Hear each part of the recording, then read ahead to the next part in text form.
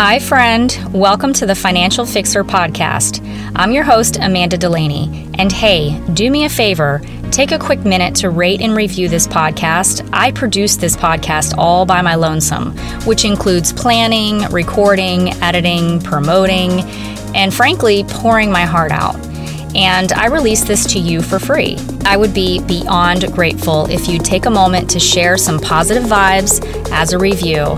Now, let's get into the show to talk about a subject that I love, but also a subject that makes me apprehensive, about being a young mom. Come on, let's be real. #mom life is beautiful and rewarding, but it's truly the hardest job on earth, especially when you're a child having a child. And that I was.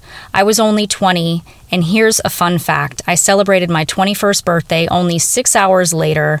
Yep, that's right. No partying for my big milestone birthday in the hospital while nursing a newborn. And okay, so maybe I should make this a trigger warning. I told you, I'm going to talk about things that might make you uncomfortable. Hell, if I'm uncomfortable, there's a chance you are too. And the truth bomb here is, I was not ready to be a mom. No, I was not. And some may argue that no birthing person, quote unquote, is really ever ready. That's what the kids are calling it these days, right? Birthing person? Anyways, I digress. Back on subject. I've heard it said a million times that we're never really ready to be moms. We grow into motherhood like a 12-year-old's oversized sweater.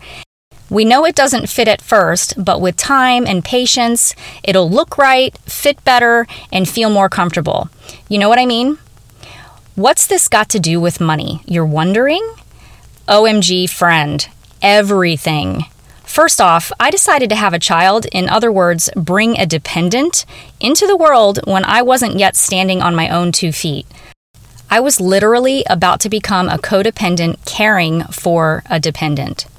When I got pregnant, I was attending college up in Tallahassee, working 2 jobs, taking out student loans, and getting some cash help here and there from my precious grandma. And just a quick side note, fast forward to present day, I'm now the sole care manager for my grandparents. Interesting. Maybe there was a method to my grandma's madness. I'm kidding. Okay, kinda. But I would say that that's definitely a topic for another podcast episode, although it's pretty interesting how things come full circle, isn't it? Back to how my young mom story relates to money. I had a very weak financial foundation going into my 20s, which meant that I was going into motherhood with a weak financial foundation too. I read an article that stated only 24% of young American adults are financially independent by the age of 22. So it's fine, right? I wasn't alone or anything as part of that other 76% of young humans roaming the United States. So I shouldn't feel bad about that, right? But here's the kicker. By this point, I was now a young single mom, so that puts me in a whole new category. I'm sure you can guess what I had to do next. Yep, you guessed it.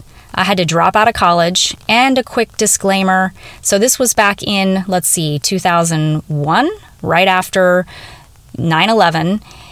I ended up going back to school in 2008 and finished my BS in business finance by August of 2011, just to let you know a little bit of what happened afterwards. And hey, maybe that qualifies as one of the hardest things I've ever done in my lifetime. Finishing a bachelor's as a single mom, ouch, that was undoubtedly painful. And a few more quick moves I had to make, which really sucked. But you know, I was going to be a mom. So what I wanted out of life became a lot less important in those moments. I called up some really loyal friends who brought a truck and trailer up to get me and all of my things and bring me back to my mother's house in St. Pete. Another disclaimer here. I only lasted a month before I had to find my own place from living with my mother, not because mommy booted me or anything, but because, well, we were at each other's throats. Somebody was gonna get hurt, okay? So I had to get out of there. The other thing I had to do very quickly, think fast, I called my corporate job, the job that I had been with for a couple years prior to leaving to go to college, and I asked them for my job back. And that was pretty tough. I remember the feeling that I had when I had to make that phone call and say, hey, can I come back and work for you? But I had to do what I had to do. And the other thing I had to do, the most important thing, was get on Medicaid. Yep, I went straight into the system as there was simply no way around it. And the rest is history, and full of hundreds more podcast episodes for a later time. But as you can imagine, there's quite a bit of financial trauma wrapped up in a pretty little bow here. But here's what I got from this story.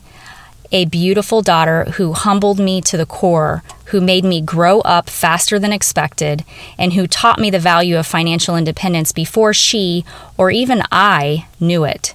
She taught me what it is to love someone so deeply it hurts, and that if you have a good enough reason to clean up your money mess, you absolutely can do it. It took a ton of money mistakes and hard knocks, but for me, that's what it took to learn and become a strong woman in control of my money. What is your reason? Why should you be done with financial worry and stress? It has to be huge and in your face, so close in your face that you can feel the slap. I can assure you that my reason, I felt the slap. I felt that pain. So I'll leave you with this punchline. The past and the future only exist in our minds. The present is the only place we can be at any given time. So what are you doing right now that makes you better than your past self and the hero to your future self? Take a few moments to write and reflect on this question for yourself right now. I'd love your feedback and your biggest takeaway from today's show. If this resonated with you, it might mean something to your girlfriend too. So share it with her. I mean, you don't have to if you don't want to, but if you feel called to, definitely share this episode with her. In closing, I want to wish my smart, independent, assertive, and very brave daughter a happy 20th birthday. Happy birthday, sweetie. Mommy loves you, and I'm so proud to say that you are better than me. And that is a dream come true. I want to thank you so much for taking the time to listen to this podcast. If you loved it, send it to a girlfriend. That would mean the world to me. You can also find me on Instagram at Financial Fixer, and feel free to tag me there too. So until next time, my friend, show your future self some love and spend with the end in mind.